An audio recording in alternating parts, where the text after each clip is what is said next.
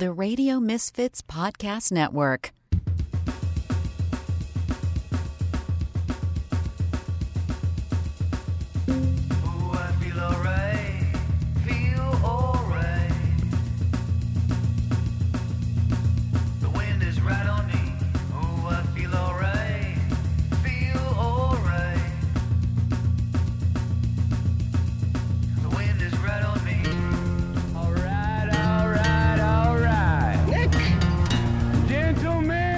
Your buddy, kind of guy you can drink a beer with. Start your engine! It's the Nick D Podcast. All right. Yeah, that's right. It is the Nick D Podcast right here on the Radio Misfits Podcast Network. I am your host, Nick DiGilio. How are you doing? Hope you're well. It is episode number 43.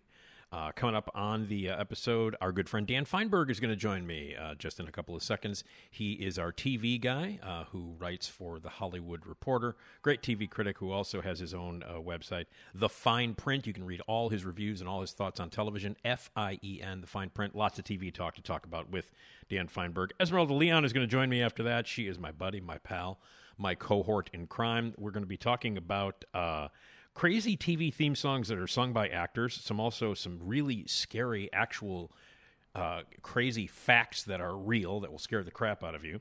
We're going to continue with our weird flavored candy taste test with Blood Flavored Lollipops. And my dad, my 80-year-old fantastic dad, Nick, who loves to tell jokes, tells jokes every Tuesday on the podcast, has been telling jokes for me on my radio show for years and continues to do so on the podcast. He drops by every Tuesday to tell a joke, so my dad will tell a joke. If you want to be a part of the podcast, please, we want to hear from you. Feedback, comments, questions, anything. We love you. We want to hear from you. We listen to the voicemails. We play the voicemails on the podcast. We read the emails, and we read the emails on the podcast as well. Voicemails, 773-417-6948. Emails, nickdpodcast@gmail.com. We want to hear your feedback. My thanks to Jason Skaggs as well. And while you're checking us out at radiomisfits.com and every single place you can get your podcast, any platform, take the time to rate and review us and give us your feedback. Before we jump into it, I just wanted to mention that just a couple of hours ago, I heard that the great actor Philip Baker Hall passed away. One of my favorite actors of all time. He was 90 years old, so he had a nice long run. That's a great life. That's a long, beautiful life. And he did amazing work in films, a ton of television. But Philip Baker Hall, one of my favorite actors ever, who is, in fact, Jimmy Gator from my favorite movie of all time. He's in Magnolia. He also worked with Paul Thomas Anderson in Boogie Nights. He was also the lead in Hard Eight. You remember him from Midnight Run. From the Rush Hour movies. He's been in a ton of stuff. He is Mr. Bookman, the library cop in Seinfeld, in what I think is the greatest guest star performance in the history of television and especially sitcoms. He played Nixon in Robert Altman's film version of the one-man show Secret Honor, and that was the first time I remember seeing him. Been in a ton of stuff. Just a legendary, great character actor. Been working since like the 70s, tons of TV. But for me, Secret Honor, Nixon, amazing in that big lead performance, and his work with Paul Thomas Anderson, including Jimmy Gator, as I said, in my favorite movie of all time, Magnolia. So Philip Baker Hall, he can now hang out with Philip Seymour Hoffman. Now they can maybe act together again. Or Dennis Farina can tell him to go eat a sandwich, do some fucking thing like he did in Midnight Run. Now he and Dennis Farina can hang out. Anyway, one of my favorite actors of all time. Nice long run. Rest in peace to the great Philip Baker Hall, a tremendous actor. And if you get a chance, check him out in all those movies. Hard Eight is also an amazing performance. He's the lead in that. Great supporting stuff in Boogie Nights. Great supporting role in, of course, the greatest movie ever, Magnolia. But Philip Baker Hall, man. Amazing. And again, check out the Library Cop episode of Seinfeld for, I think, the funniest guest starring episode performance in TV history. Oh, you know who else likes it? Hi, I'm Carrie Russell, and I love Nick's show. I know you do, baby. All right. Hey, speaking of TV, we're going to jump into, I'm sure we'll mention, I'll mention Philip Baker Hall, to my buddy here, Dan Fienberg, and we'll talk to him after I tell you congratulations. Congratulations. You're about to listen to the Nick D podcast. It's by far the best decision you've made today. It makes the other podcasts seem like crap. Oh yeah, don't be a jagoff.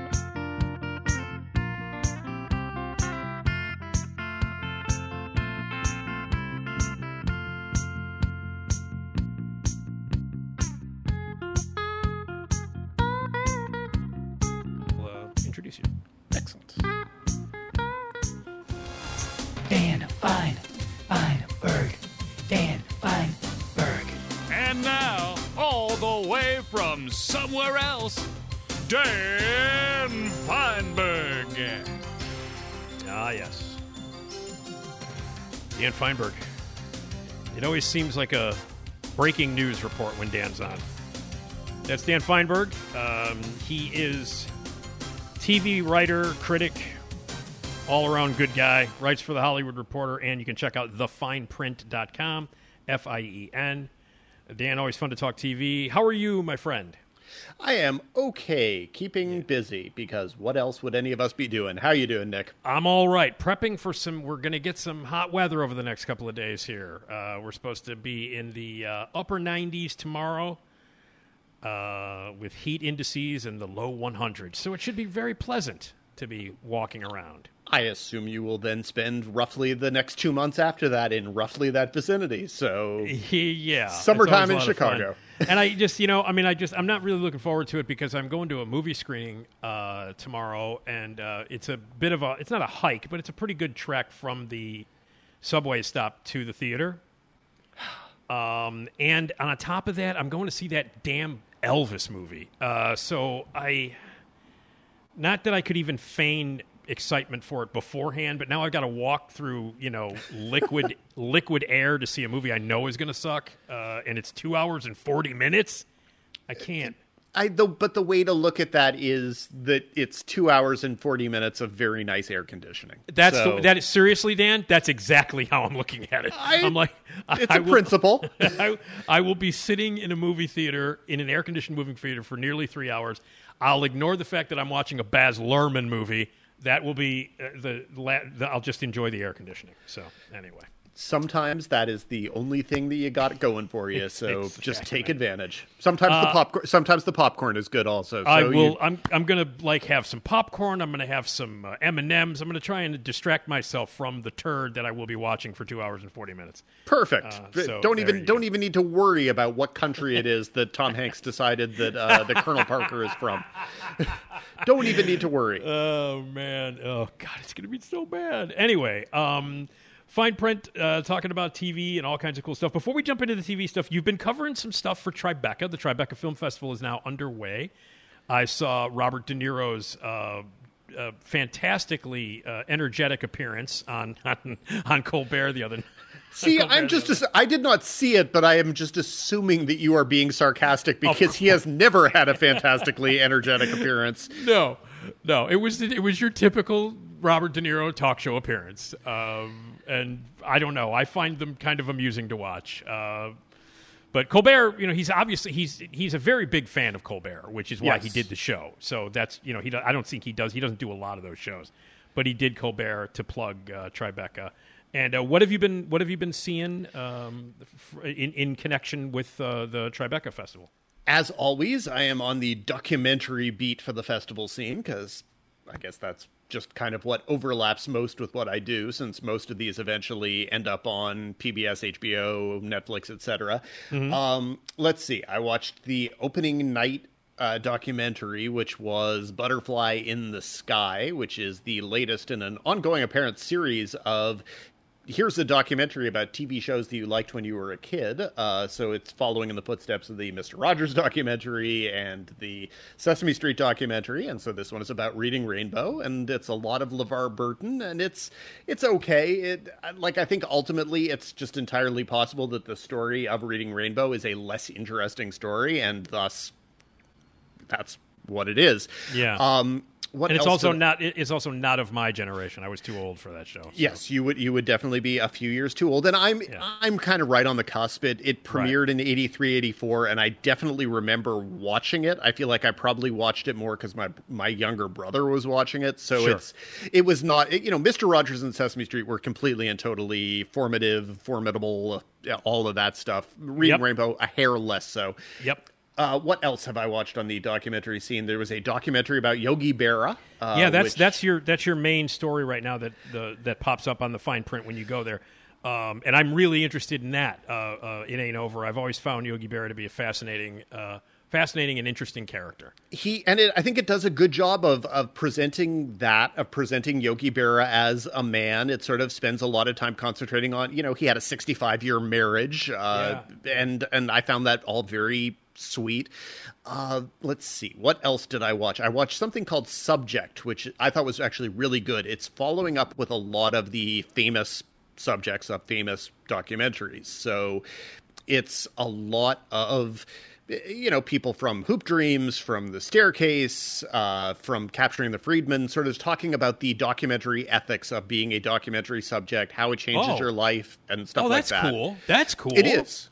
Yeah, it's only 90 minutes, and my biggest problem with it was that I would have watched a 10-part documentary on it. That's such a great idea. Why has no one ever done that? I mean, that is a fantastic idea for a documentary, is being the subject of a documentary and how that affected and changed. What a great idea. It's a really good idea. It's a really good thought, and it goes into a lot of interesting documentary ethics conversations. Would it be better if we were paying people? So, for example, Steve James and the Hoop Dreams team has, over the years, once Hoop Dreams started making money, they paid the two kids. So they've been paying them for 20 years, and yet another reason to love Steve James. If I couldn't think of another reason to already love the guy, I mean, geez.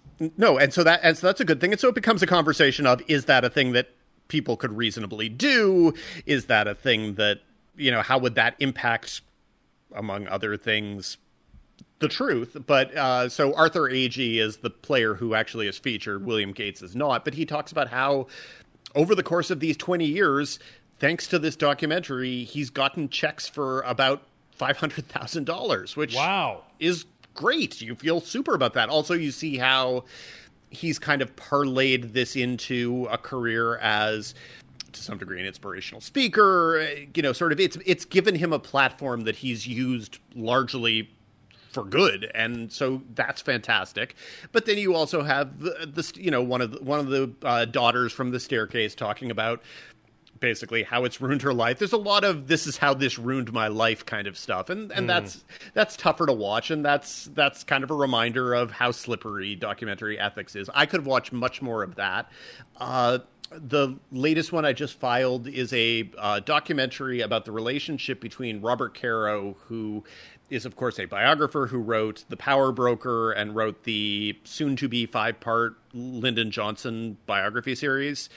And it's basically been his life work, and it's the story of his relationship with his editor, also at 50 Years. And I am a large fan of his work, and so I thought that was a great documentary. So yeah, lots and lots of documentary stuff, which, as a rule, if nothing else, produces stuff that you're interested in, and therefore I enjoy doing it at festivals.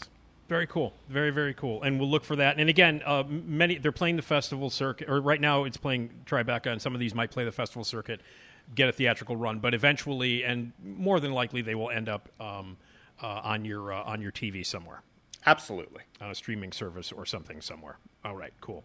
Hey, so the last time that we spoke, might have been the last time or the time before, you were talking to me about the show Hacks, and that I had not watched it, and that you encouraged me to watch it for several reasons. And you told me that Hannah Einbinder was in it, and that in fact that she was Lorraine Newman's daughter, and that she's in it. And obviously, I'm a fan of Jean Smart, as any normal, well-respected human being is. And I watched it. I watched both seasons. I tore through it in like 2 days.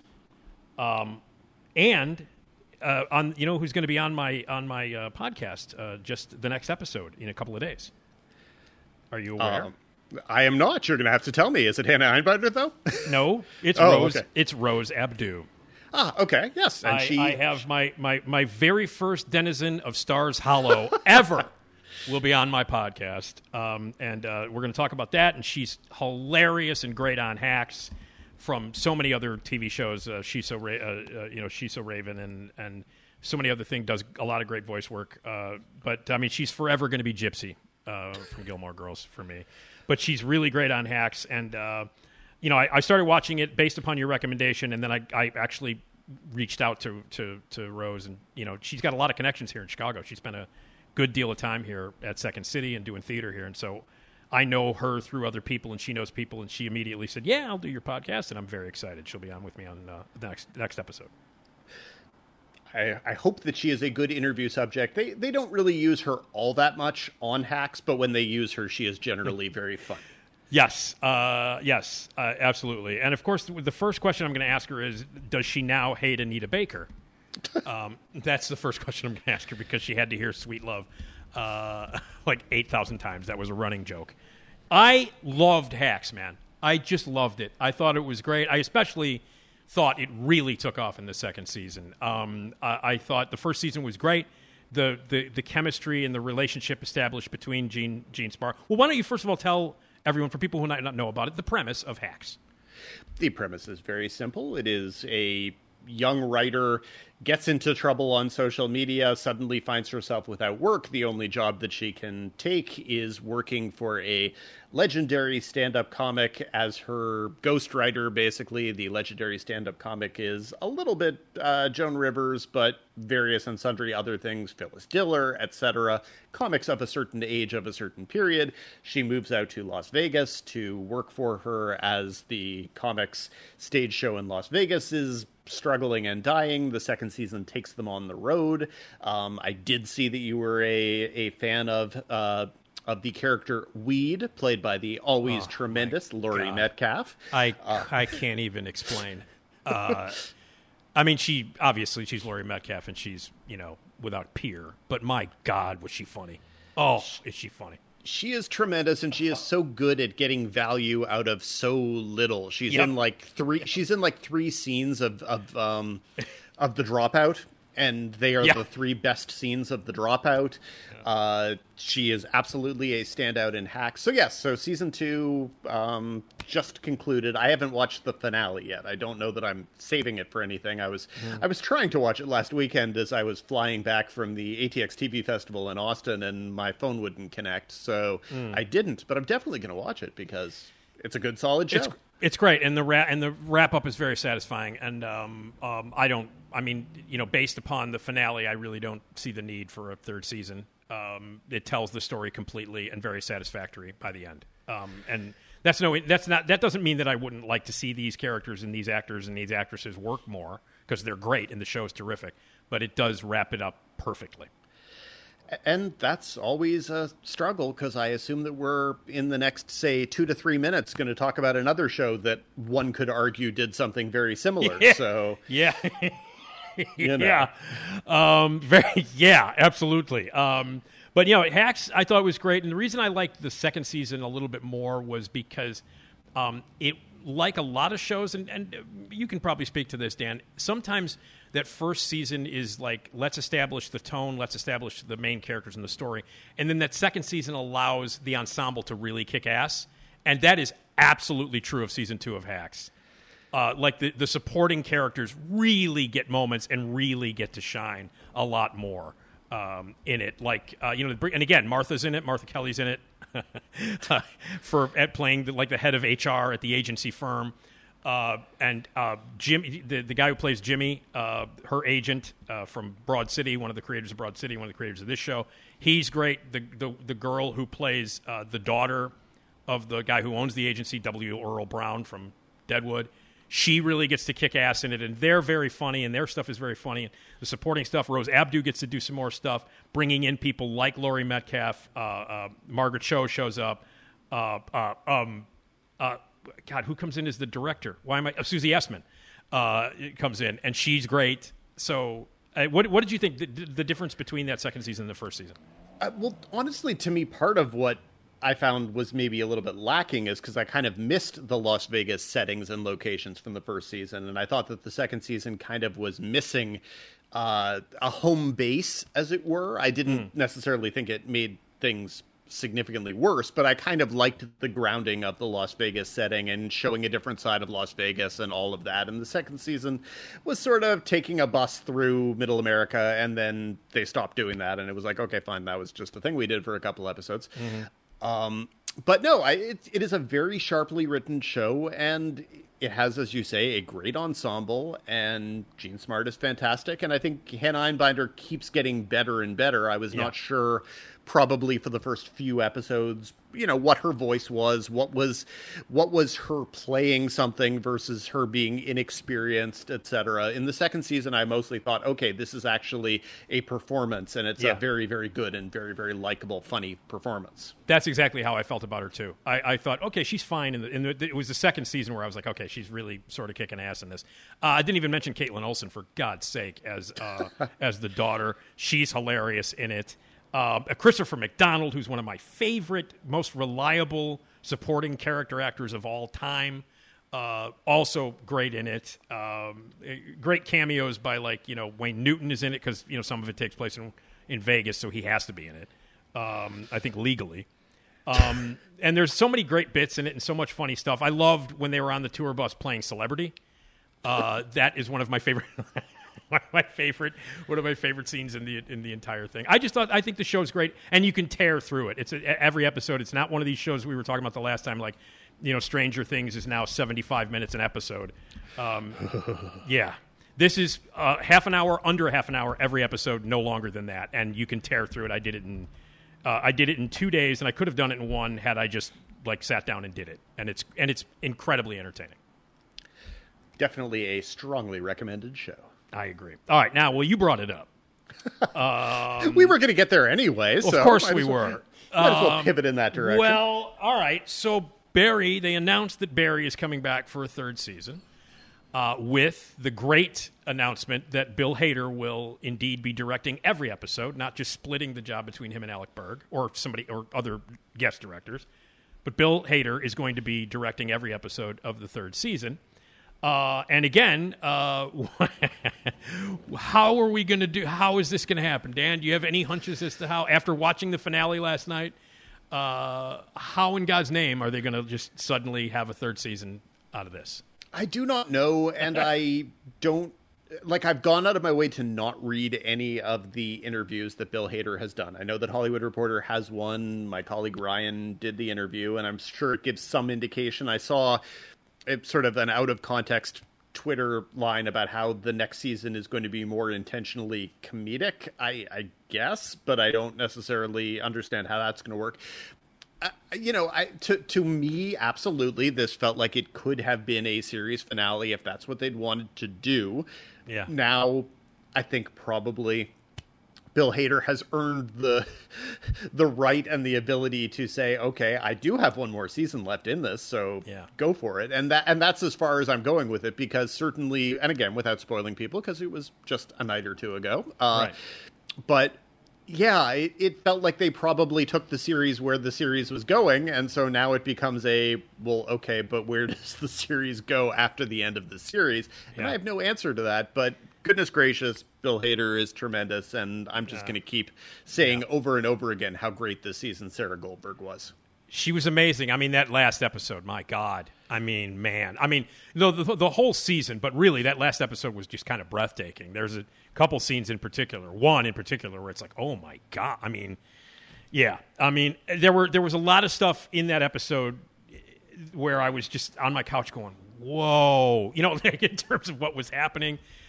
Bill Hader is just such an inventive and remarkably creative director. And we've talked about this in the past, Dan. He's a movie dork. He's a geek. He loves movies, and that shows in just the way he directs. And he every episode that he directs has been outstanding and only gets better, with each one. And this last episode that he directed, I mean, some of the stuff he did was kind of astonishing, actually. It was a really, really good season. I'm still needing to sort of step back and get kind of my sense of where it, because we have to it has become the time at which one has to do mid-season top 10s and other things like that. So yeah. I have to step back and kind of give a big picture look at the 8 episodes. It was a very, very satisfying season, and really the last handful of episodes in particular were particularly well-directed, well-acted, everybody shining, not really all that funny, but occasionally funny. I would definitely say the past couple episodes were much more in the dramatic vein, but that's what the show does. My review of the start of the second season said that the show was basically now a drama with a couple laughs, and then the second half of the season had more laughs than the second season. This season started off with more comedy, and probably in terms of comedy peaked with episode 6, and then it had 2 episodes that were very, very, very, very, very dark. So, yeah. Well, it's something, though. It's just great. And obviously HBO, it must be doing well for HBO, because I don't think they would just give him a second season and let him direct every episode if they weren't satisfied with the product. I think it's great. And I think, it just keeps getting better and more creative, and more power to Bill Hader to do what I'd love to see him direct a feature. I really would. Certainly, at this point, I would be happy to turn things over to him to let him do whatever he wants to do. But obviously, he feels like there are more stories that he wants to tell here, because there was the whole conversation that he had with multiple people about how during the pandemic they had already started writing season 4, and so that was obviously the thing he had that he wanted to get out of his system, as opposed to there was a pandemic, so he wrote a feature that he wanted to direct. So right. When he has that feature he wants to direct, I look forward to seeing it. Short term, though, he's doing pretty damn good work on this. Yep, great stuff. So Barry, season finale, boy, that went by quick. Oh, it's just so fast. 8 episodes, fast. And man. And also I give lots of people on Twitter have sort of not necessarily complained, but they've sort of said, the episodes go by too fast. And I think they do, but I still appreciate the restraint of it all. Like, I settled into the finale last night assuming it was going to be a 45-minute or a 50-minute finale, because that's just what happens. That's just what happens on TV these days, is everything bloats, and so you get to a finale and it's all double or triple length. Nope. That was just a half hour, and unquestionably, I was not paying attention to where I was in the episode. I was astonished that it was over. It went so fast. I agree. I totally agree. And that's a good thing, I think. Better. Leave them wanting more rather than the other. And I want more, and we're going to get more. So we'll see what that happens. Now, speaking of finales, next week is the finale of the show that I'm watching that nobody else is watching, and that's I Love That For You, which I still adore and love. Vanessa Bayer, Molly Shannon, Jennifer Lewis, a host of other terrific supporting characters. I think the show's great. I think it's very, very funny. I love watching it. And it definitely, the next season is, next week, the series is, the season is over. And no word on whether that's going to get renewed or not. God, I'm trying to remember if that is one that has gotten picked up on the QT. I don't believe it's gotten renewed yet, and I'm not really sure what the response has been, because you're the only person I hear talking about it. I know, and I know that's the way it. We talked about this the last time you were on. It was like how sometimes you feel you're all alone when you watch a show. Yep, that's how I feel when I watch I Love That For You. It's like, I love it. Nobody else is watching it. Nobody else is watching it, but I love it. All you got to do is keep telling people, and maybe you'll force one or two of them to watch a couple more episodes. And I think it's also a really strong. All the women in it are funny, not just the 3 leads, but all the supporting female performances are spectacular. It's like, let's try and get 6 or 7 of the funniest women ever in one room and do a show with them, and I love that. But anyway, the finale is next week for anybody who cares. I do. All right. Hey, did you watch the Tonys? I watched some of the Tonys. I didn't watch all. I was kind of tuning in and out, and then at some point I've gotten enough sense of a couple of the things that I didn't catch that I need to go back and watch. So I definitely watched Ariana DeBose's opening number, which I thought was, she is just ridiculously talented. It's insane. And the thing that struck me watching it is that she's talented on a different level from a lot of the celebrities who sometimes host shows like this. So yes, Neil Patrick Harris obviously can sing and dance. Sure. Hugh Jackman obviously can sing and dance. The level on which she dances when you put her out there with an ensemble is so much a higher level than what, these other people do. And so she's astonishing. What else did I watch? I watched the Spring Awakening thing, which I love that show. I love that show. I know. I've never seen it from start to finish. Some people love it. I love it. I've got no insults to it. I thought it was. I didn't quite understand why it was the thing that was being featured in this particular Tony Awards, but whatever.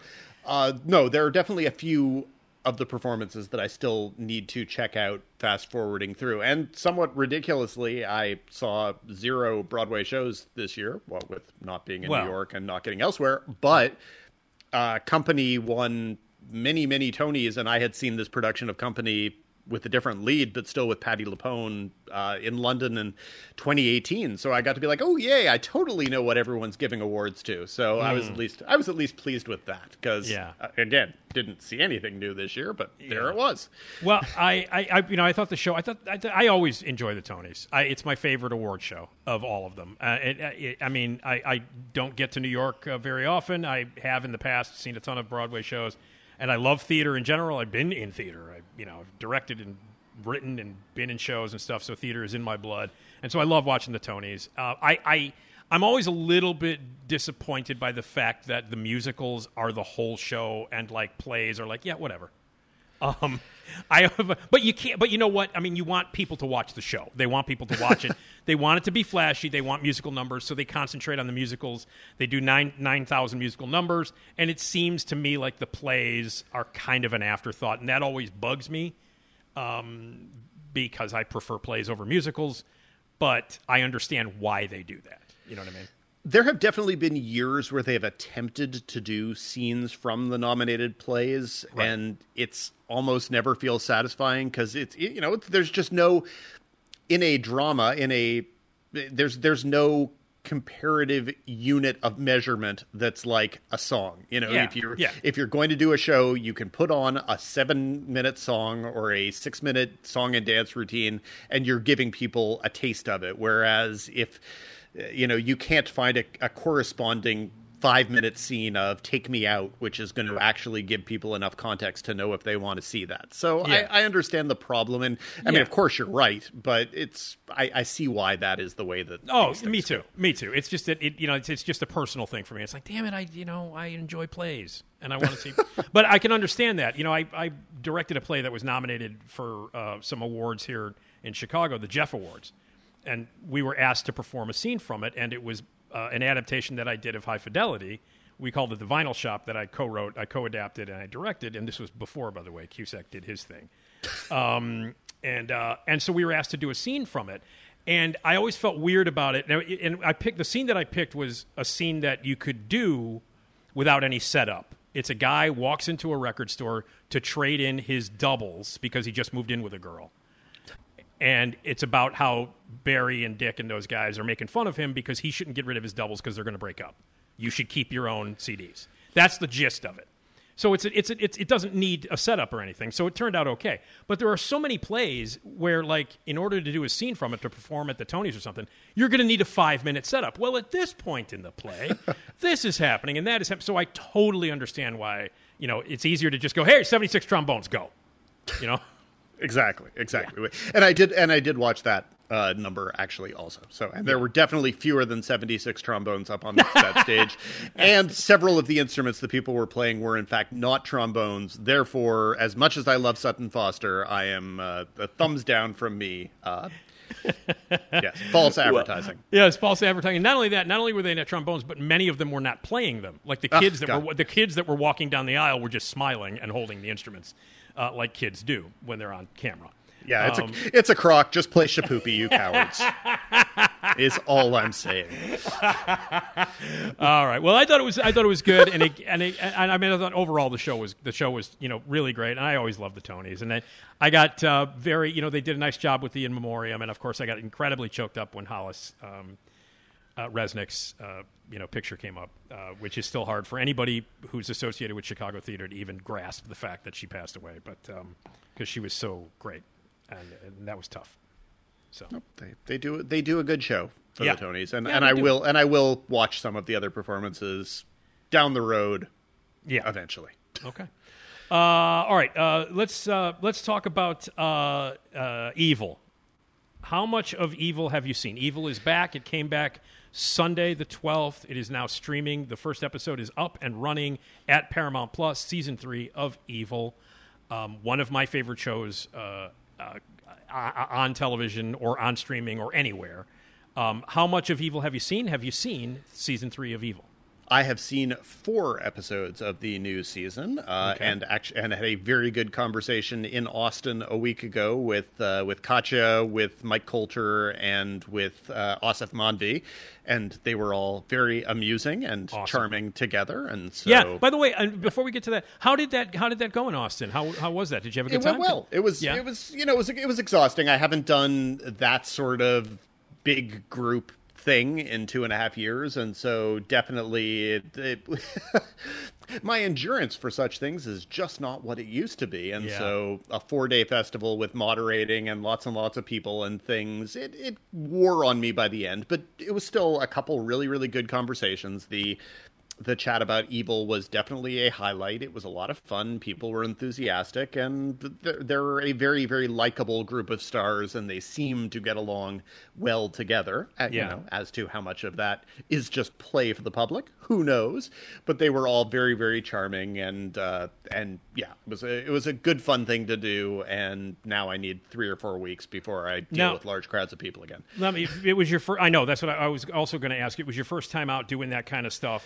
How were you concerned at all? Were there any problems? Did you like, how was the traveling, the flying, all of that stuff? How did that work out for you? It was, I wore my mask basically all indoor places. I took it off before actually going on stage to moderate things. There have to be limits. It's not so much a living in fear thing as a,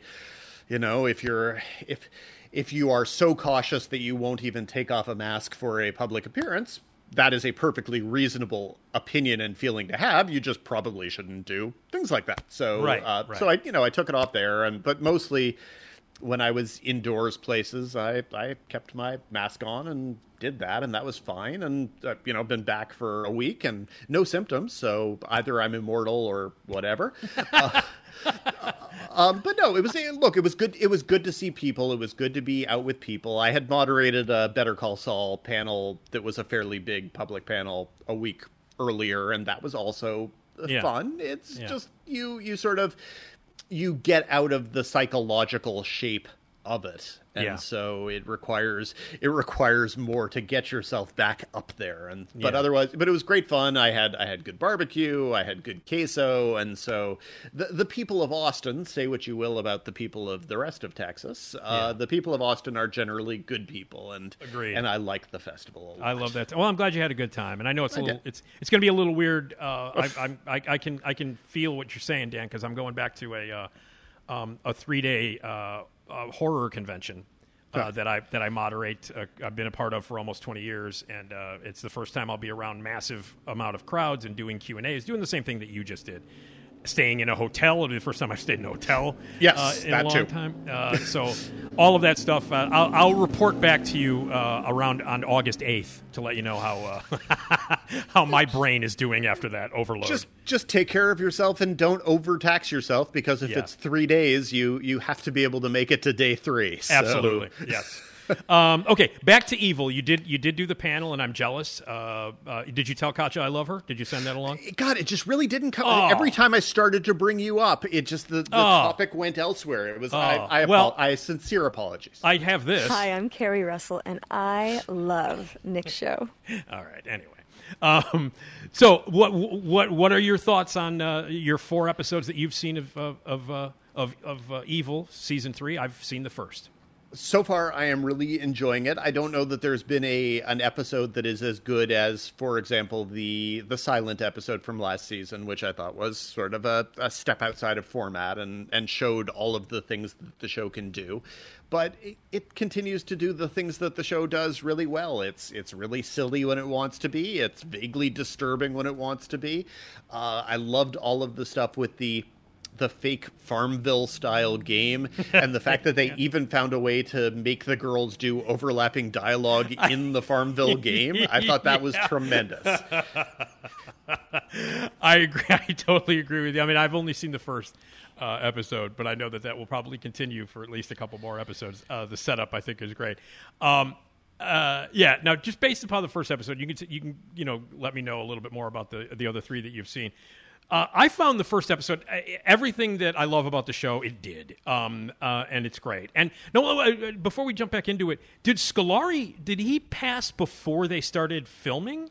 Yes, I mean he passed during during production. Well, actually, wait. Now I'm trying to think of the exact timetable. I think they had already shot everything from season 2 because it was shot early because it was supposed to be CBS, and then they kind of put it on hold and right. Then it moved to Paramount Plus.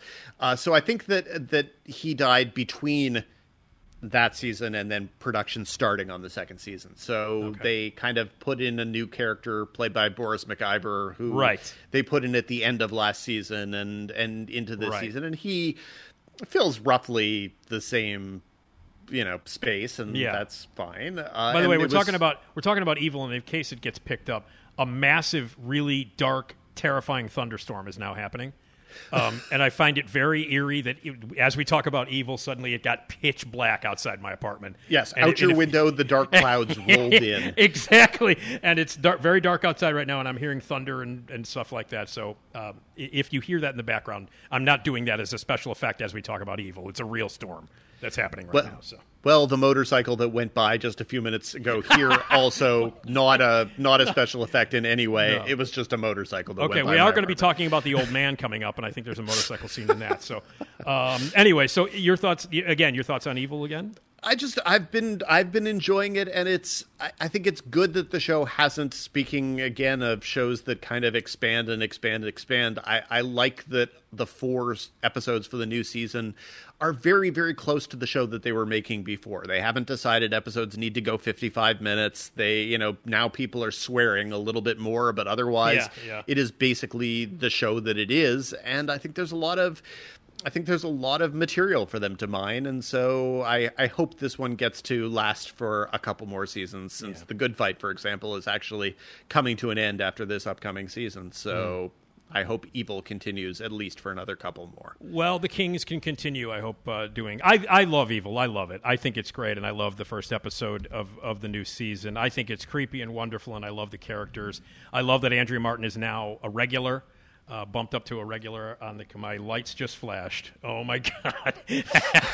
All right. If suddenly you vanish, I will understand what has happened. It's getting a little crazy now. But anyway, I love that Andrea Martin has now been boosted up to regular cast member. I thought Wallace Shawn was wonderful in the first episode as the guest, one of the guest stars. And I also thought that this episode was particularly funny. I thought the first episode was really funny. And I know the show can be funny and has been in the past, but for some reason I found the first episode of season 3 to be pretty hilarious, in addition to being creepy and true to what the show is, but really funny. I think the show is for me, it's more reliably funny just because it's harder to do scary on television in this format. It's simply that you look at lots and lots of shows are very funny. Very, very few shows are actually legitimately scary, and Evil can be scary when it wants to be. Yeah. And I'm trying to think if later episodes have anything particularly... There's some spooky stuff. There's a lot of... the Kings love making fun of meme culture. They love making fun of social media. And there's some good stuff for that coming up. Okay, cool. Well, I'm glad that you like it. It makes me happy. And it drops every Sunday. A new episode is on Paramount Plus. And if you haven't seen it, you should. I think it's one of the best shows on TV. It's currently at the top for me of shows that I love. So check it out. It's on Paramount Plus. Okay, my favorite actor ever is now in a new show on FX. It premieres on Thursday. I am unbelievably excited about it because my favorite actor of all time is Jeff Bridges. I love him. He's been through some real crazy crap over the past couple of years, including cancer, a battle with cancer, and a battle with COVID that almost knocked him off the face of the earth. He's back. He's doing his first television show series ever for FX, and it's called The Old Man. And I'm going to watch it regardless of what anybody says about it because Jeff Bridges, I adore Jeff Bridges. But tell me, what do you think of The Old Man?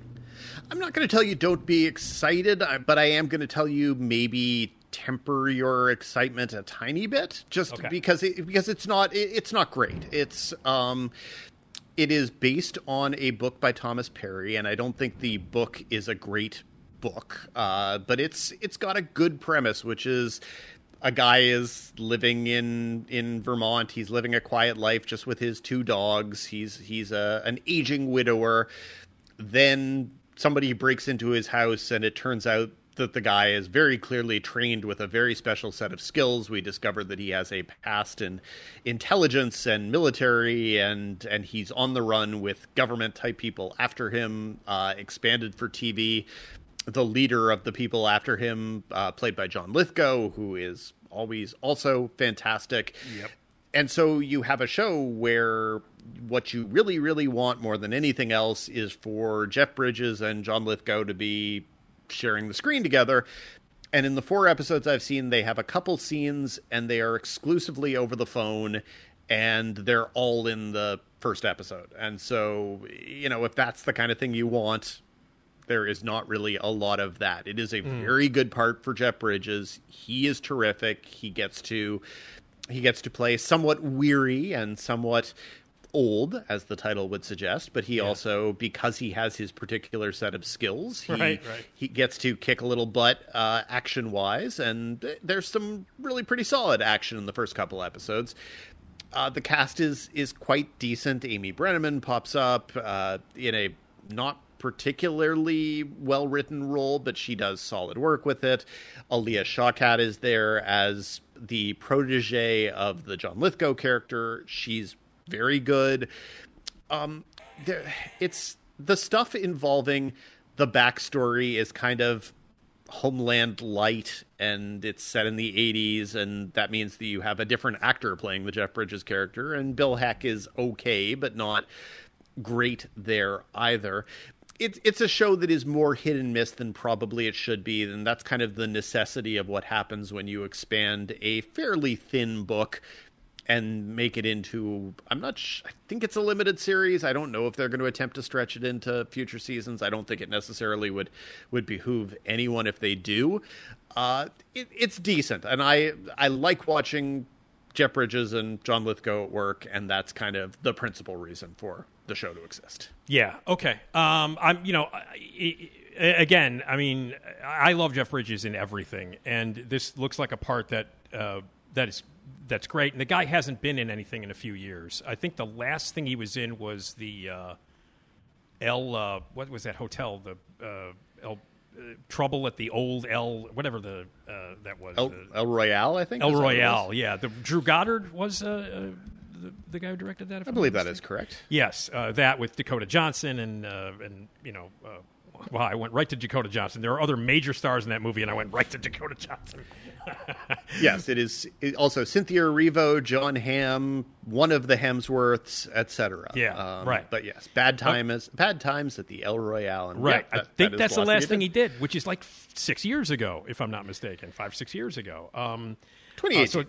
2018, so 4 years ago, and it's great to see him back, and I'm glad that, and I was interested to see, wow, Jeff Bridges doing so. It's gotten to the point now where everybody's going to do a TV series. That's kind of the thing, right? Except for Tom Cruise. Tom Cruise remains the person who is not going to do a TV series anytime soon. But otherwise, there's pretty much no one out there who wouldn't do TV under the right circumstances. Yeah. And why not? Exactly. Why would you not? This is a better part than anything he would be likely to get as a feature. So yeah, it is. And even if it's not a great show, that makes me very happy because it's Jeff Bridges. And it's fairly entertaining. It's definitely a show though also where it is probably longer episodically than it needs to be. I think I've seen 4 episodes, and I think 3 of them are over an hour, and, didn't used to be that was the case with FX shows, but now apparently it is. So okay. All right. What are you writing about next? What are you doing now? What are you working on? What can we see at thefineprint.com, FIEN? Let's see. I am currently watching episodes of the upcoming Maya Rudolph comedy Loot, which is on Apple TV Plus, and she's incredibly talented regardless, so I'm making my way through that. God, right now it's been a lot of documentary type stuff for Tribeca. That was what my week was last week. Was that? Ooh, but also got a Chicago set show for you. The Bear on FX coming in a couple of weeks. Very exciting. I have it's cooking and friends of mine, so I'm all over it. It is, and it's good. It is definitely, it captures the feeling of the chaos of a restaurant. That is what it's going for. Cool. Not sure about the overall story really, but definitely it is a good chaotic. Here's a restaurant. We're going to plunk you down in the middle of it. Deal with it. Okay. Kind of show. And what? I'm sorry. What network is that on? The Bear. It is an FX for Hulu show. So FX produced it, but it is not actually going to air on FX. It'll be on Hulu. It's going to air on Hulu. Okay. That is so confusing to me. The whole FX Hulu is almost as confusing as AMC and AMC Plus. I don't know what the hell the difference is between. They confuse the hell out of me. Both of them do. Yeah, and yet the people at the various networks don't think it's at all confusing, and yet it confuses me, and it's what I do for a living. So right. So there you go. You've only been writing about and covering television for 900 years, and it's confusing to you. Good God. It's not great, but yes. So The Bear is produced for FX, airs on Hulu, or will air on Hulu. Okay, great. Dan, always a pleasure. We will talk to you in a couple of weeks if my apartment is not destroyed by this horrific. It is pitch black outside right now. I will cross my fingers and make sure that there's a doorway that you can hide in if necessary. Exactly. All right, Dan, I'm going to go pray. I'll see you. Talk to you later, Nick. See you later. All right. Dan Fienberg. All right, and we're going to say hello to Esmeralda Leon if I don't get struck by lightning and if the entire building that I'm in doesn't get picked up by a typhoon. My God, it's a little crazy out there right now. Oh, my God. Hi, I'm Carrie Russell, and I love Nick's show. Oh, my God. All right, let's say hello to Esmeralda Leon. Esmeralda, yeah. Esmeralda Leon, yeah. Esma, I'm talking about that Esma. Esmeralda Leon, yeah. Esmeralda. Yeah, yeah. Oh, Esmeralda Leon. Yeah, yeah. Get yourself some Esma. Love me some Esma. Esmeralda Leon. Yeah. Yeah. Esmeralda. It's Esmeralda Leon. It's always time for Esmeralda when we hear the Esma tune by our good friend Jason Skaggs. Hi, Esmeralda. Hello. How are you? I am doing well. All righty then. We are on the verge, as we tape this, we are on the verge of getting smacked with a couple of days of plus upper 90s heat indices in the 100s for a couple of days, and it's my least favorite weather of all time. How are you with the hot weather, Esmeralda? How do you handle it? No, I don't like it. Yeah. I don't have like central air. Mm-hmm. But we do have an air conditioner in our kitchen. Right. I have an air conditioner in my bedroom. Yeah. The rest of my apartment. A much better idea that was a much better choice. Yeah, it's in my bedroom. And so, like on days like we were going to have the next couple of days, my door will be closed and I will crank up the air and just stay in there. But unfortunately, where I record my podcast is not my bedroom. So you have an hour of pain. 2 hours. 2 hours of pain, yes. Because one of those days that I will be recording should be it's pretty comfortable now. It's okay now. It's getting a little bit muggy. I can feel it changing right now. Yeah. You can feel it in the air. I can feel the thickness coming in the air, and we're supposed to get some storms and stuff. But when I'm recording, the next time I record, because for the Friday podcast we record on Thursday, not to shatter the illusion. Yes. But Thursday, the high in the afternoon is going to be around 90, so it's going to be pretty damp in my dining room when I'm talking to you on Thursday, and I will be very sort of forehead sweaty and damp while I'm talking to Rose Abdu, who is the actress who played Gypsy in Gilmore Girls. So I have her on the show. I actually have my first cast member from Gilmore Girls on my podcast. That's exciting. It's so exciting. So my first actual legal denizen of Stars Hollow will be on my show, and I'll be sweating. She won't, because she's in L.A. It's probably 70 in L.A. So Right. And she probably has air conditioning. Yeah, she could probably afford central air. That would be my guess. Yeah. Yes. Although I like central air, but I don't like central heat. I'm with you. I'm with you. I on like that. my free, what are they called? Radiators. Yeah. I Yep. like my free radiator heat. Me too. I am about 4.5 feet away from one of my radiators, and I love steam radiator heat that's included in rent. I enjoy Exactly. that. Yeah, but the worst part of getting divorced the second time was that I had to move out of a place with central air. That was the only bad part of the divorce. Everything else was fine. Everything else was fine. I was like, man, I lost the Cuisinart and central air. This sucks. Didn't care so much about the wife, but I was like, God damn, central air and a Cuisinart? What did I do wrong? So anyway. Wah, wah, wah, wah, Wah, wah, wah. Wait, I think I have. Hold on a minute. Wait, I have something. Wait. Well, there we go. I'll give you asthma. Yeah, that's I'll right. give you asthma. Oh, wait, while we're at it. Hold on. I think I broke my ass. Oh, wait, hold on. Hi, I'm Carrie Russell, and Yes. I love Nick's show. Yeah, all right. Yeah, how's Carrie Russell going to deal with all this?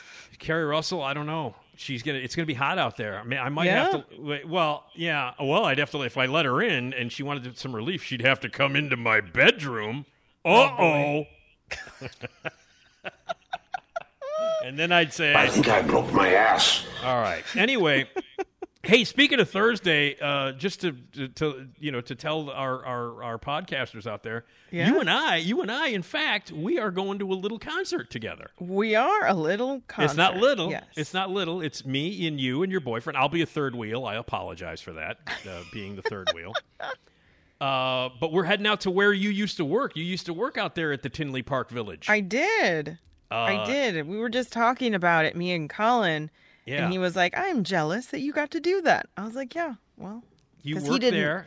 He's from Arlington Heights. There wasn't a back in my venue day, of the type. I'm a little older than you guys, and there was once a place called Poplar Creek, which was in Hoffman Estates. So that would have been the place that he went to if he was, more than likely. But back then, that was like he was probably around 2 or 3 when it was a popular place. Yeah, because this was where you went in the 80s, and then the World or the whatever it was called. It was the World. Tweeter.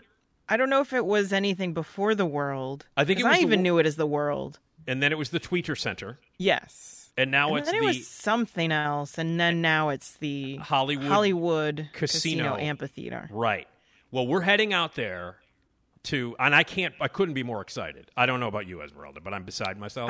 Yes. Garbage. I mean, the fact that Tears for Fears is touring at all. Oh, Tears for Fears and Garbage. You're gonna probably have to tackle me to calm me down.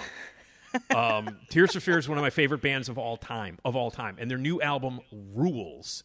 I've never seen Garbage, and I know how much you love Garbage. Oh, I mean the band. Yeah, I love Garbage. We're gonna have a great time. That is a double bill for the ages, man. So, I'm excited. Excited. We're just gonna go out there, grab some lawn seats, sit on a blanket, and watch Tears for Fears and Garbage. That's gonna be a good night. That's gonna be a good night. Yeah, as much as I love Garbage, I'm not paying that much to sit anywhere in the seats. Although I was looking at the prices, and if you do want to sit in a seat that's like very far away and off to the corner, they're like $30. Yeah, no, the seat. I was looking at it too, but we're just gonna go. We'll go lawn. I've seen. By the way, you've never seen Tears for Fears, right? I haven't. I mean, I don't know. When was the last time they toured? I feel like they kind of dropped off, and then they did, but come back. It was the early 2000s. The last time they toured was probably 15 years ago. Yeah. And this was when they got back together because Roland was by himself for a long time, like Kurt left. And Roland toured by himself with a band called Tears for Fears, and he had some backup bands because he released 3 albums as Tears for Fears, but no Kurt. Mm-hmm. And then Kurt came back, they reunited, and now they're back full on. A lot of the original band members that they used to have, they're together. They recorded their first album in like 12 years or something like that. Mm-hmm. And it's great, and this is the first time that they've toured fully in a very long time. But they are amazing live. I've seen them, 8-9 times. And they're amazing. And one of my favorite albums ever is Seeds of Love. Mm-hmm. It's one of my favorite albums. That's a Desert Island album for me. Like literally, it is seriously. If I had to choose 5 albums to only have on a desert island, Seeds of Love by Tears for Fears would absolutely be one of them. And I saw them on that tour like 3 times, and they were unbelievable. So they're great. So yeah, Tears for Fears and Garbage, man. Oh, it's gonna be so good. It's gonna be so good. I'm excited. Me too. That's gonna be fun. All right. Well, listen, we're gonna be doing our weird taste tests as we continue with our weird candy. This is the Blood Lollipop. Yes. From Melville. Yes. That's Melville is the candy company. Now that famous brand Melville. That's right. And now if I've told you this, I have a problem with cherry flavored stuff. And this is blood. It's blood lollipop, but it's cherry flavored. Right. Yeah. No. It's not going to taste like blood. Okay. Well, which is a little disappointing. Well, it is disappointing for me because I don't do well with cherry flavored stuff, and so we'll see. And I don't do well with cherry flavored stuff. I should probably explain. I don't do well with cherry flavored stuff because about 30-something years ago, 35 years ago, 36 years ago, I was in the hospital for what turned out to be like a kidney thing, which was fixed and with medication and blah, blah, blah. But I was in the hospital for a few weeks, 3 weeks actually, and they were running all kinds of tests on me because they didn't know what it was and blah, blah, blah. And one of the tests that they ran was one of those deals where I was going to have to drink dye. You know what I'm talking about. You drink the dye. Yeah. And they were going to like do the whole pictures of all of my insides, my gullet, my guts, the whole deal. Right.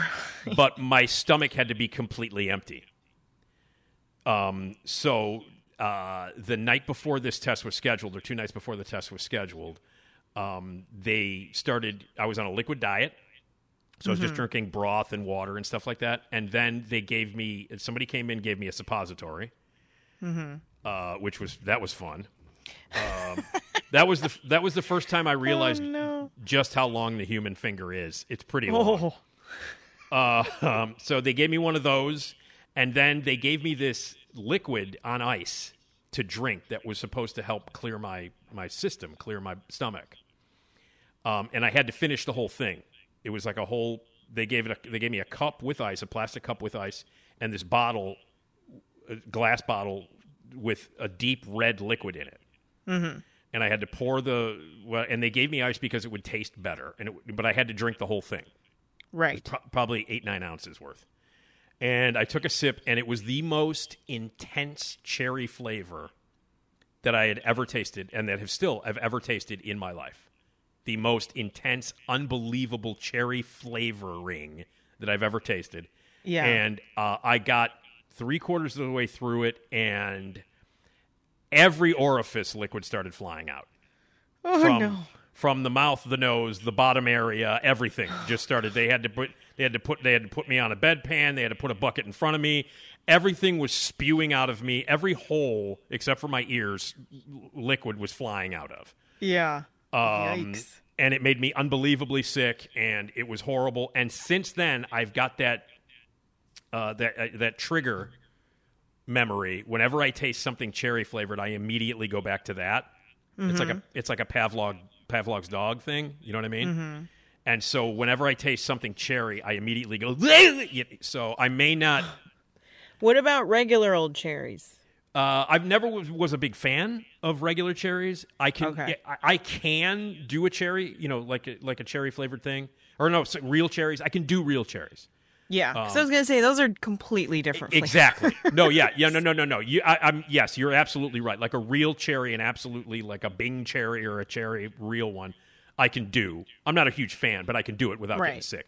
But the cherry flavoring, and cherry flavor when you taste it. Yeah. That's what I'm talking about. So you have a bucket near you. I do, yes. So okay, I'll be ready good. to go. Good. So anyway. I mean, that's your situation, because I'm in a whole other place. Right. Yeah. I just wanted to warn you ahead of time. So good. So when we taste the lollipop, if you hear me go, then you'll know why. It's not blood. It's not. I would rather it be blood, as I mentioned. I'm almost excited just for that. I don't know. Not to be mean or anything, like Nick, you suffer, but to hear Nick vomit on his own podcast. There you go. And then I can say, I think I broke my ass. Yeah. It could be some good sound bites. There you go. A vomit. Some good radio right there. Some good radio misfits right there. Oh, yeah. Oh, by the way, I wanted to mention, hey, we're taking, if you guys want to advertise with us on the Nick D podcast, we would love you to be a sponsor. We got a whole thing set up. If you want to be a sponsor, by the way, you will reach a lot of people. A lot of people listen. I don't know if you know this or not, Esmeralda, but this is a very popular podcast. I don't know if you. That's I don't know, great. I don't know how that fucking happened, but it's a very popular podcast, and I was told. Who knows? Who knew? I was told by my boss at Radio Misfits, hey man, if people want to sponsor, they can, and a lot of people will be hearing it. If you have a business and you want to be a sponsor, you want to advertise, sales@radiomisfits.com.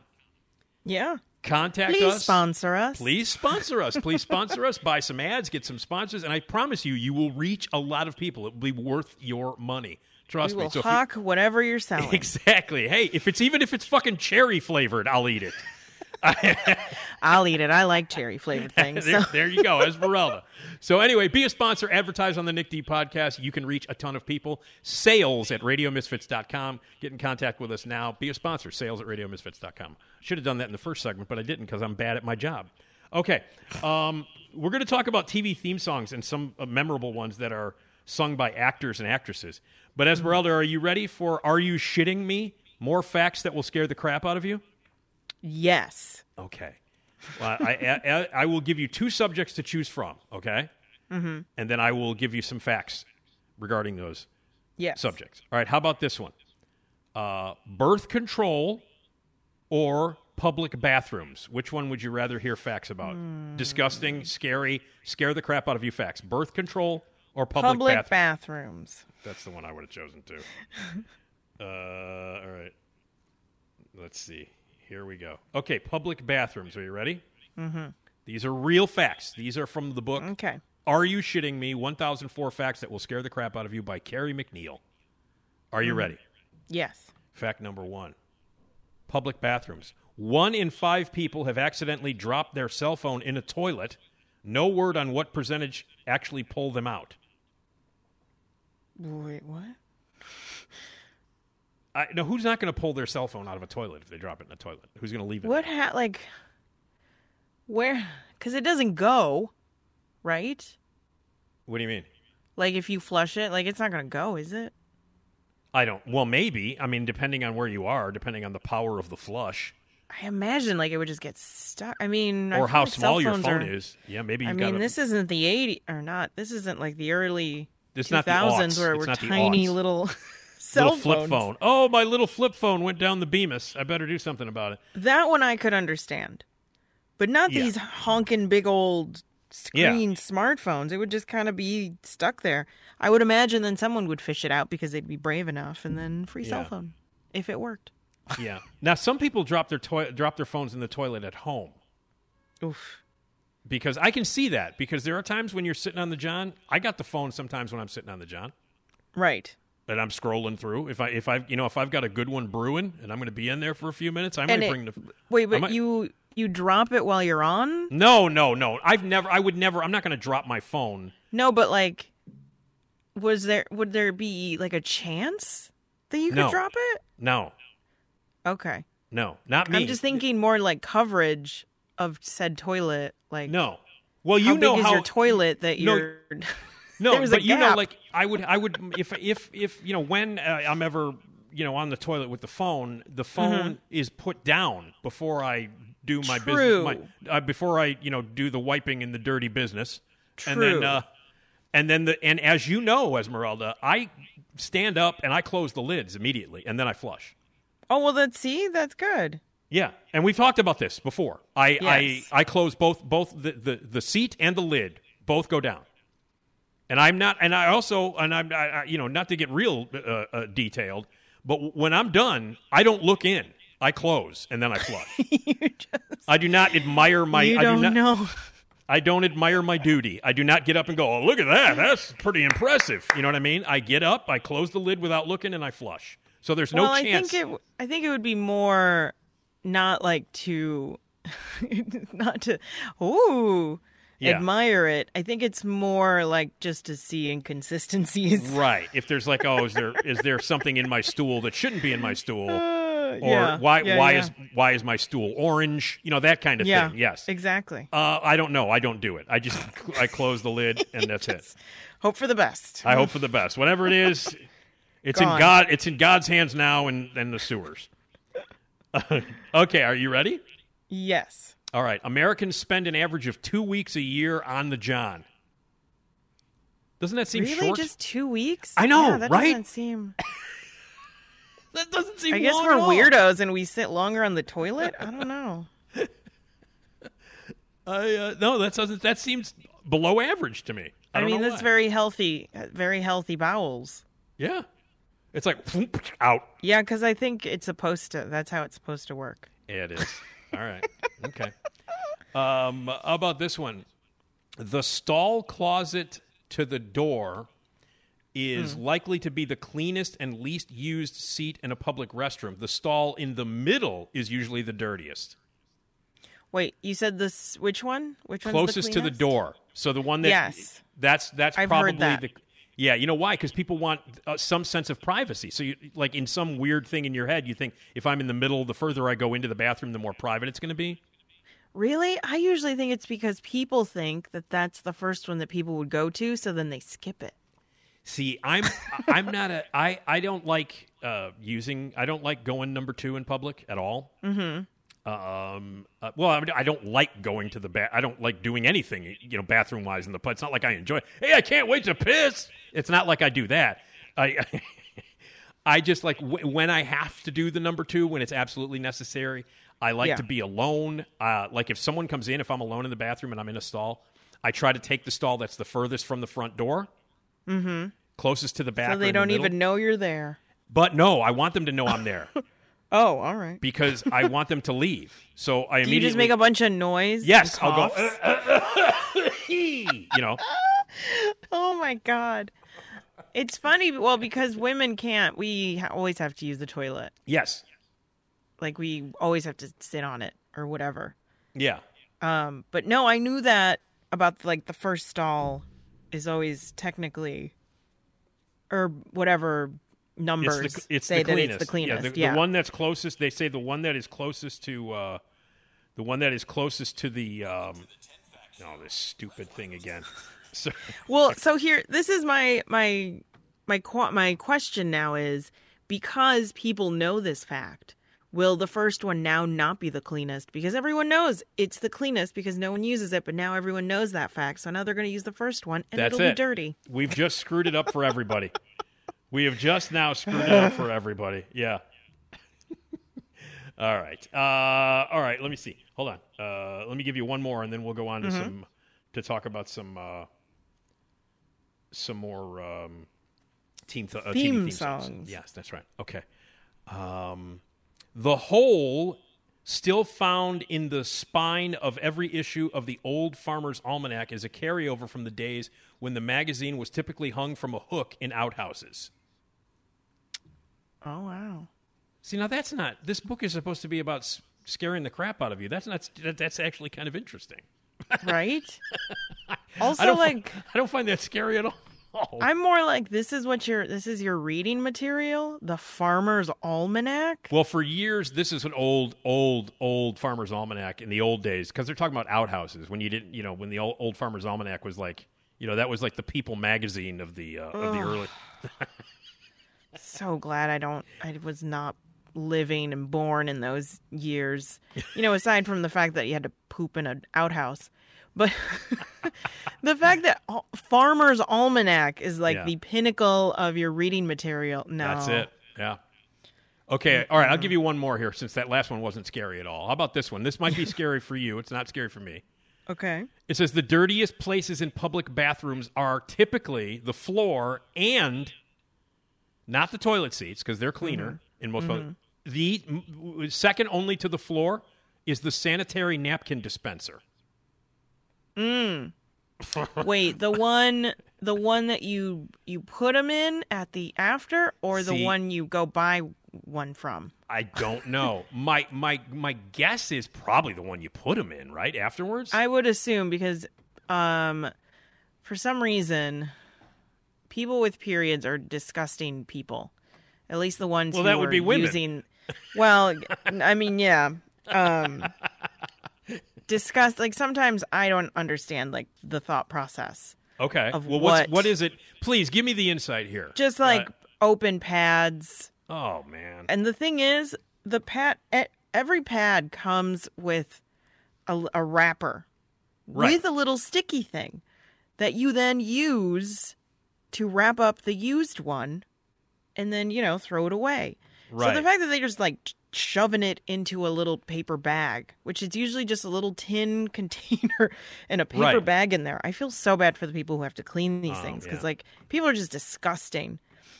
Now, or they throw their tampons in there, and again, not covered. Not covered. It's like, Let at me least ask you wrap this. it in some toilet paper. Let me ask you this. This is what I've heard, is that the women's restrooms are much more disgusting than men's restrooms, public. That's kind of what I've heard. Now, I've only been in a few women's restrooms. I think that's but I think that's because you guys have urinals. Mm-hmm. So then the urinals kind of take out the whole thing of you having to use the toilet unless necessary. Gotcha. Okay. All right. Because I think if you guys just had to use the toilet, it would be just disgusting. Well, I mean, men are much bigger fucking pigs than women are. I don't care. As far as I know, but I've been in women's rooms, women's restrooms in the past. But I mean, I've been in by mistake once.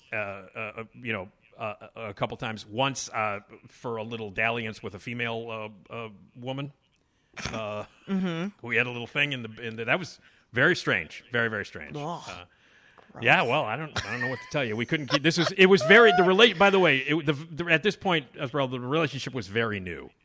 Right. You know what I mean? Like, we had been. This was like our second sort of date, and she threw me into the men's room, and we did some stuff. Oh, in the women's room? No, the women's room. Oh, I'm sorry. Well, either way. Either way, yeah, we were. Especially with this fact. Yeah. But the only ones I've ever been in, like, just to use them, are after hours in bars. Like, I've been in the ladies' room in the Green Mill.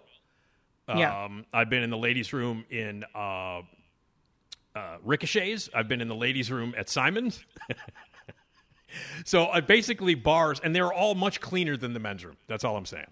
Yeah, I think typically yes, and actually toilets that are when they're women's and they don't have a urinal, that toilet is gross. Yep. For the men's. I would agree. I would agree. All right. Okay. Well, but that really is. I mean, the whole like not cleanly getting rid of your pad or your tampon, that just boggles my mind why you wouldn't do that. I don't. You know what I mean? People don't care. Okay. People don't care about other people. That's pretty much all it is. Maybe I can understand, like, if it's a bathroom in a bar and the ladies are drunk and they just go flah, flah, and they throw the tampon, put another one, and go back out to the bar. I can see that, But yeah. Anyway. Mm-hmm. All right. So try not to touch anything in bathrooms, is what we're saying. Yeah. I mean, pretty much. I mean, what do you... No. Don't hang out in there. No one wants you to hang out in there. No. And if you have to change your pad or your tampon, don't be an asshole. You know what I mean? Yeah. Wrap it up. God. All right. Hey, let's go to TV theme songs. All right. That's how you segue right there. That's how you do it. That's how you segue right I think I broke my ass. Yes. All right. Do you have a favorite, this in general, Esmeralda, do you have a favorite TV theme song of all time? Yeah. Do you have any favorites? Like, how about Different Strokes? It's a world gone mad, and there's nothing like, whatever I don't know the lyrics. It's not World Gone Mad. No, it's not world. I can't think of one that I'm just like, yes. I mean, other than, Night Court. Oh,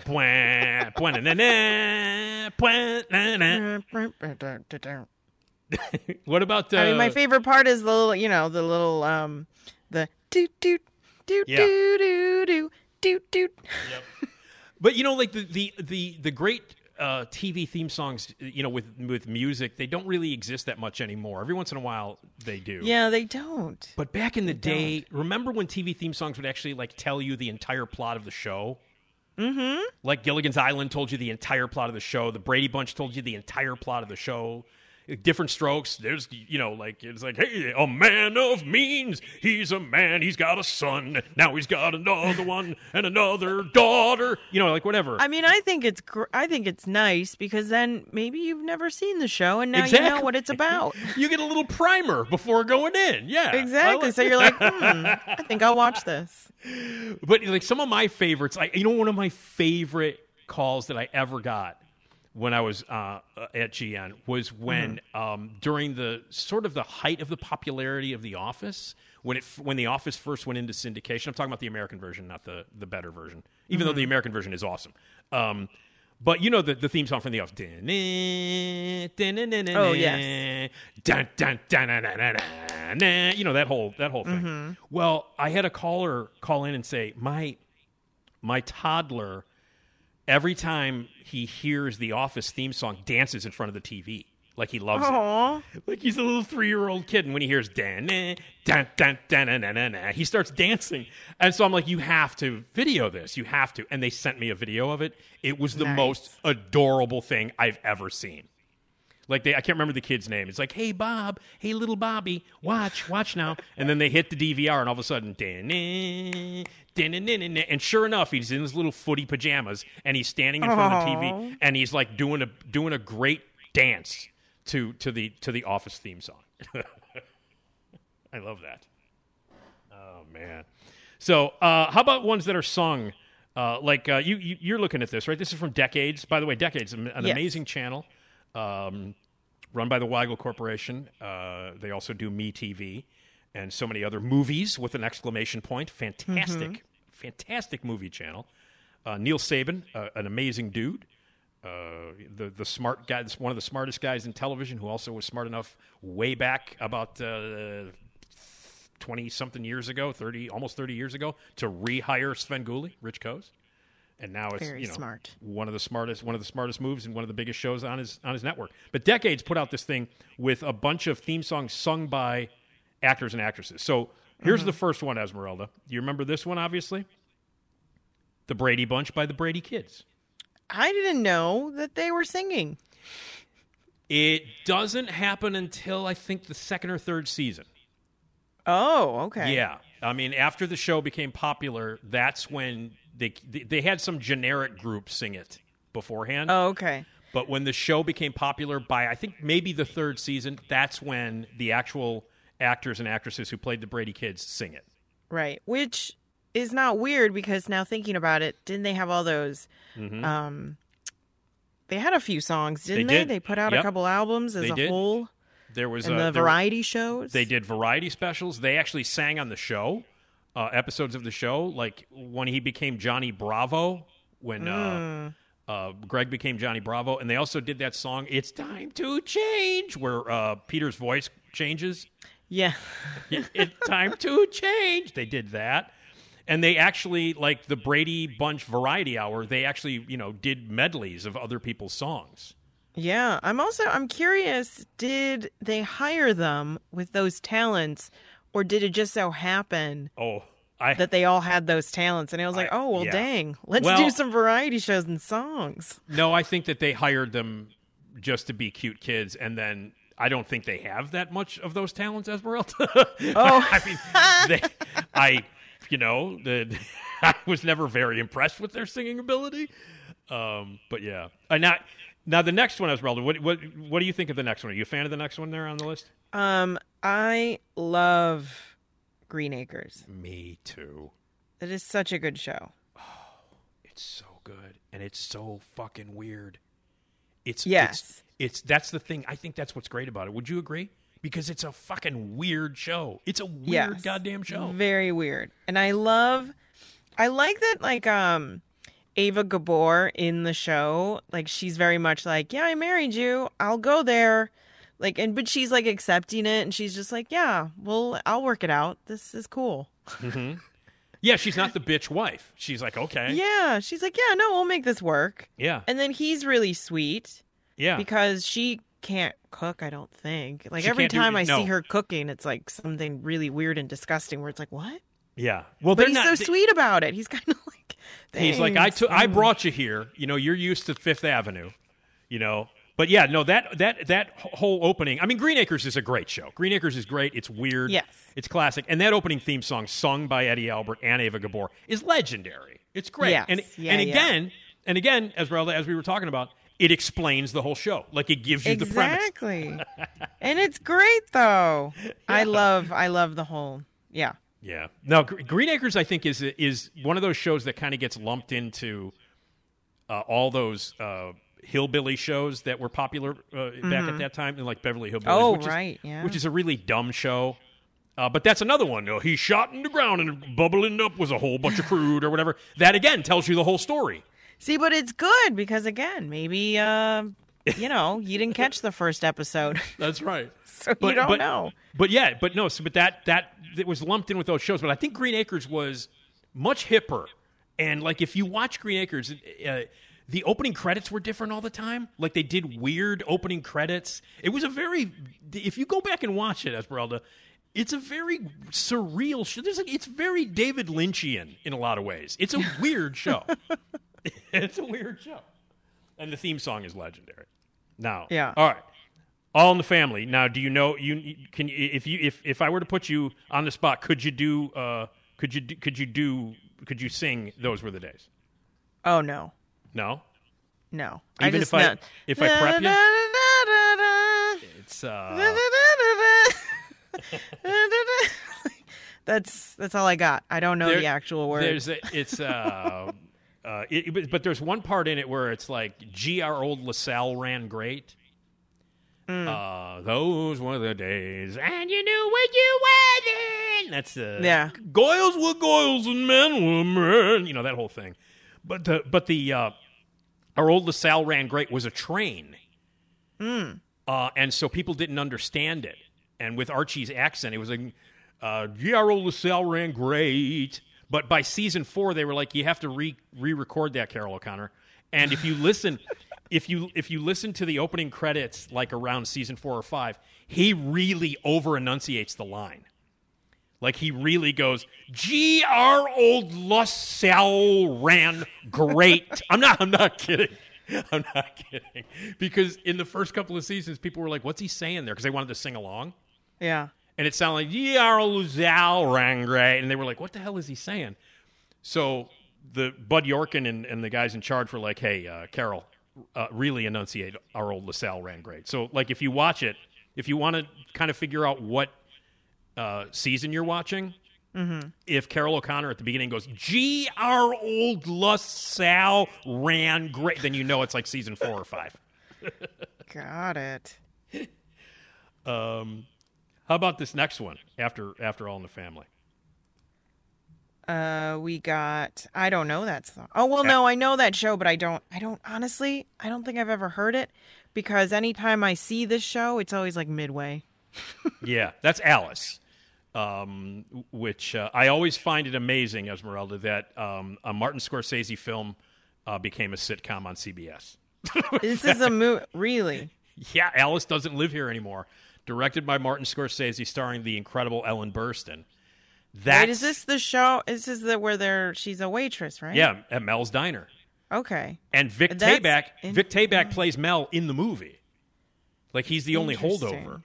And it's a wonderful movie featuring an incredible performance by Ellen Burstyn. It was one of those movies from the 70s where women characters became, like, prominent. And it was about movies about women out on their own. This was like one of the first movies ever made. This is like 74 or 75 when it was made, of 74. And this was one of the first movies, if you believe it or not, it took that long, 1974, for one of the first movies to ever be about a woman divorced single mother. You know what I mean? It was like revolutionary. Not surprised. No. But yeah, the theme song is There's a New Girl in Town, and it's sung by Linda Lavin, who played Alice. Interesting. Yeah, great song. Alice, one of my dad's favorite shows of all time.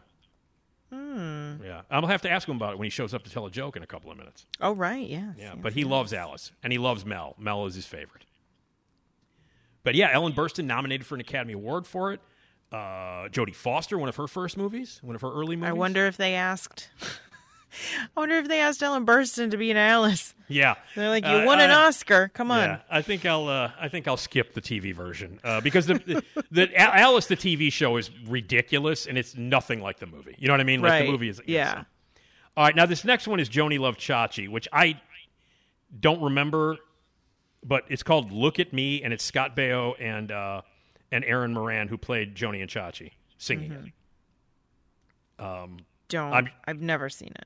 I saw the show. I saw one or two episodes of the show when it first came on. I was like right at the beginning of high school when that show came on. I mean, this show is shit. It's notorious as one of the worst spin-offs of all time. But I've never really heard the song. I'll have to listen to it at some point. All right, 8 is Enough by Grant Goodeve. Grant Goodeve was one of the actors in 8 is Enough. I didn't know he sang the theme song. Again, not familiar. I mean, I know the show. I remember it vaguely. Yeah. But again, I think I always just catch these shows like mid episode and then never hear the theme song. Yeah, these are not of your generation. Like 8 is Enough. Because that was popular. Like you were like a toddler when that show was. You were like actually probably I was a kid. Yeah, you were a baby when that show was popular. Now, have you ever watched reruns of Gimme a Break? Another yes. With the great Nell Carter. God, I love Nell Carter. Yeah, no, those like Give Me a Break, Different Strokes. Yeah. Those came on what was Channel 50? What's Channel 50 now? Channel 50. I know what you mean. Is it still Channel 50? It is still Channel 50. WPR, whatever. It was always Channel 50. Mm-hmm. But I think like Saturday afternoons they would play all these kind of 80s shows. So I do remember Give Me a Break. And she sang Give Me a Break. She sang Nell Carter. She's an amazing singer, Nell Carter. Amazing. Yeah. And so funny. I love Nell Carter. I loved her. I thought she was great. And I liked the girls. And I remember, again, they brought in the cute little boy when the show. Because at first, Dolph Sweet was like the father. He was the cop. And he was the father. Yes, and then he passed away, I guess, after the second season or something. And then it was just Nell Carter and the girls. Interesting. Do they mention it? I think they do. I think he does. I think they do kill him off in the show. Okay. And then I guess Nell Carter, as the maid, adopts them. I don't know. Yeah. Also, apparently, Joey Lawrence. Yeah. Was in it, and then also I'm seeing a picture here of the cast. What's this guy's name? Which one? What was he in? He was in Give Me a Break, but he's like an older. Oh, the old guy from Give Me a Break. No, he's not. Not him? No, not the grandpa. Now I'm like trying because I can't remember. I've seen him in like a million things, and he's just like a very basic man. Okay. Jonathan Silverman. Oh God, yeah. He's Jonathan Silverman. Weekend at Bernie's, man. Yeah, there you go. Weekend at Bernie's. He's not Andrew McCarthy. He's the guy who's not Andrew McCarthy. Yeah. Weekend at Bernie's. Yeah. Nell he Carter, was also by the way, in Give Me a Break. Nell Carter. I just want to mention, if you've never seen, have you ever seen the movie version of the musical Hair? No, I have not. It's great. It's really, really great. And Treat Williams is in it. It's great. And Nell Carter has two numbers in it that are spectacular. Ooh. I need to watch it. No, you should. And they do the number Black Boys and White Boys, where the white girls sing about how great the black guys are, and the black girls sing about how great the white guys are. And Nell Carter has the best verse, like the best verse in that whole song, where she's like getting all over the white boys. Oh my God, it's awesome. It's awesome. So just a couple more here really quickly. I guess Marla Gibbs, who was on The Jeffersons, sang 227's theme. I didn't know that. Did you know that? I didn't know that either. I didn't know she sang. I didn't know she sang either, and I had no idea that she sang the theme to 227. That was one of those shows that I never watched, and not from choice. Again, that was at that time when in my early to mid-20s when I wasn't at home watching TV and I was out getting drunk. Right. Lee Majors sang the Fall Guy theme. I did know that. Hmm. I did know that. I didn't know that Holly Robinson sang the 21 Jump Street theme. I didn't know that either. Again, did not know she sang. Didn't know that. Fresh Prince, obviously. That goes without saying. Yeah. That goes without saying. So those are some classic ones. All right, Esmeralda, are you ready to taste Blood Flavored Lollipop? Oh, yeah. Okay. Oh, yeah. I'm What is just this? waiting Ferris for the Bueller? vomit. What's going on? Okay. That was, see, in my mind, when you said that, I was thinking Kool-Aid Man. Oh, okay. I'm sorry. Because it was the anniversary of... Oh, yeah. It was which I prefer. It was the anniversary of Ferris Bueller the other day, and I hate that movie more than life itself. And that's why it was in my brain. Okay, so this is Melville's Blood Flavored Lollipop to continue our taste test of weird candies. And as I warned you at the beginning of the podcast, I'm not good with cherry flavor. Yeah, I'm can't wait for the ASMR of you maybe puking. Okay. Or Here at we least go. gagging. Now, are there corpuscles in here? Do I see little hardened blood corpuscles? It looks like it's a little... Let me see what the... Kind of lumpy? This is not good. Yeah.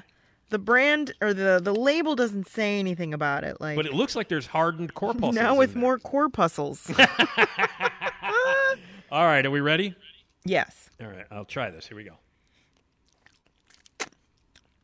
Oh, I can't do it. Nope. I have to drink. Yeah, that's cherry. Nope. Okay, hold on. It's like old man cherry, too. Oh, God. No, it's not like tart and night. No. No. No, this is like old man cherry. No, this is exactly, it tastes exactly like the shit I drank in the hospital. Oh, no. Okay. All right. Hey, I need my dad to tell a joke right now. Okay. Sorry. Hi, I'm Carrie Russell. No, Carrie. And I love Nick's show. Okay. It's the best part of the week, baby. It's time to hear something funny. Here we go with your music intro. Ah! It's a jokey time. It's a jokey time. Nick's dad tells a joke. Yeah! What'd I say?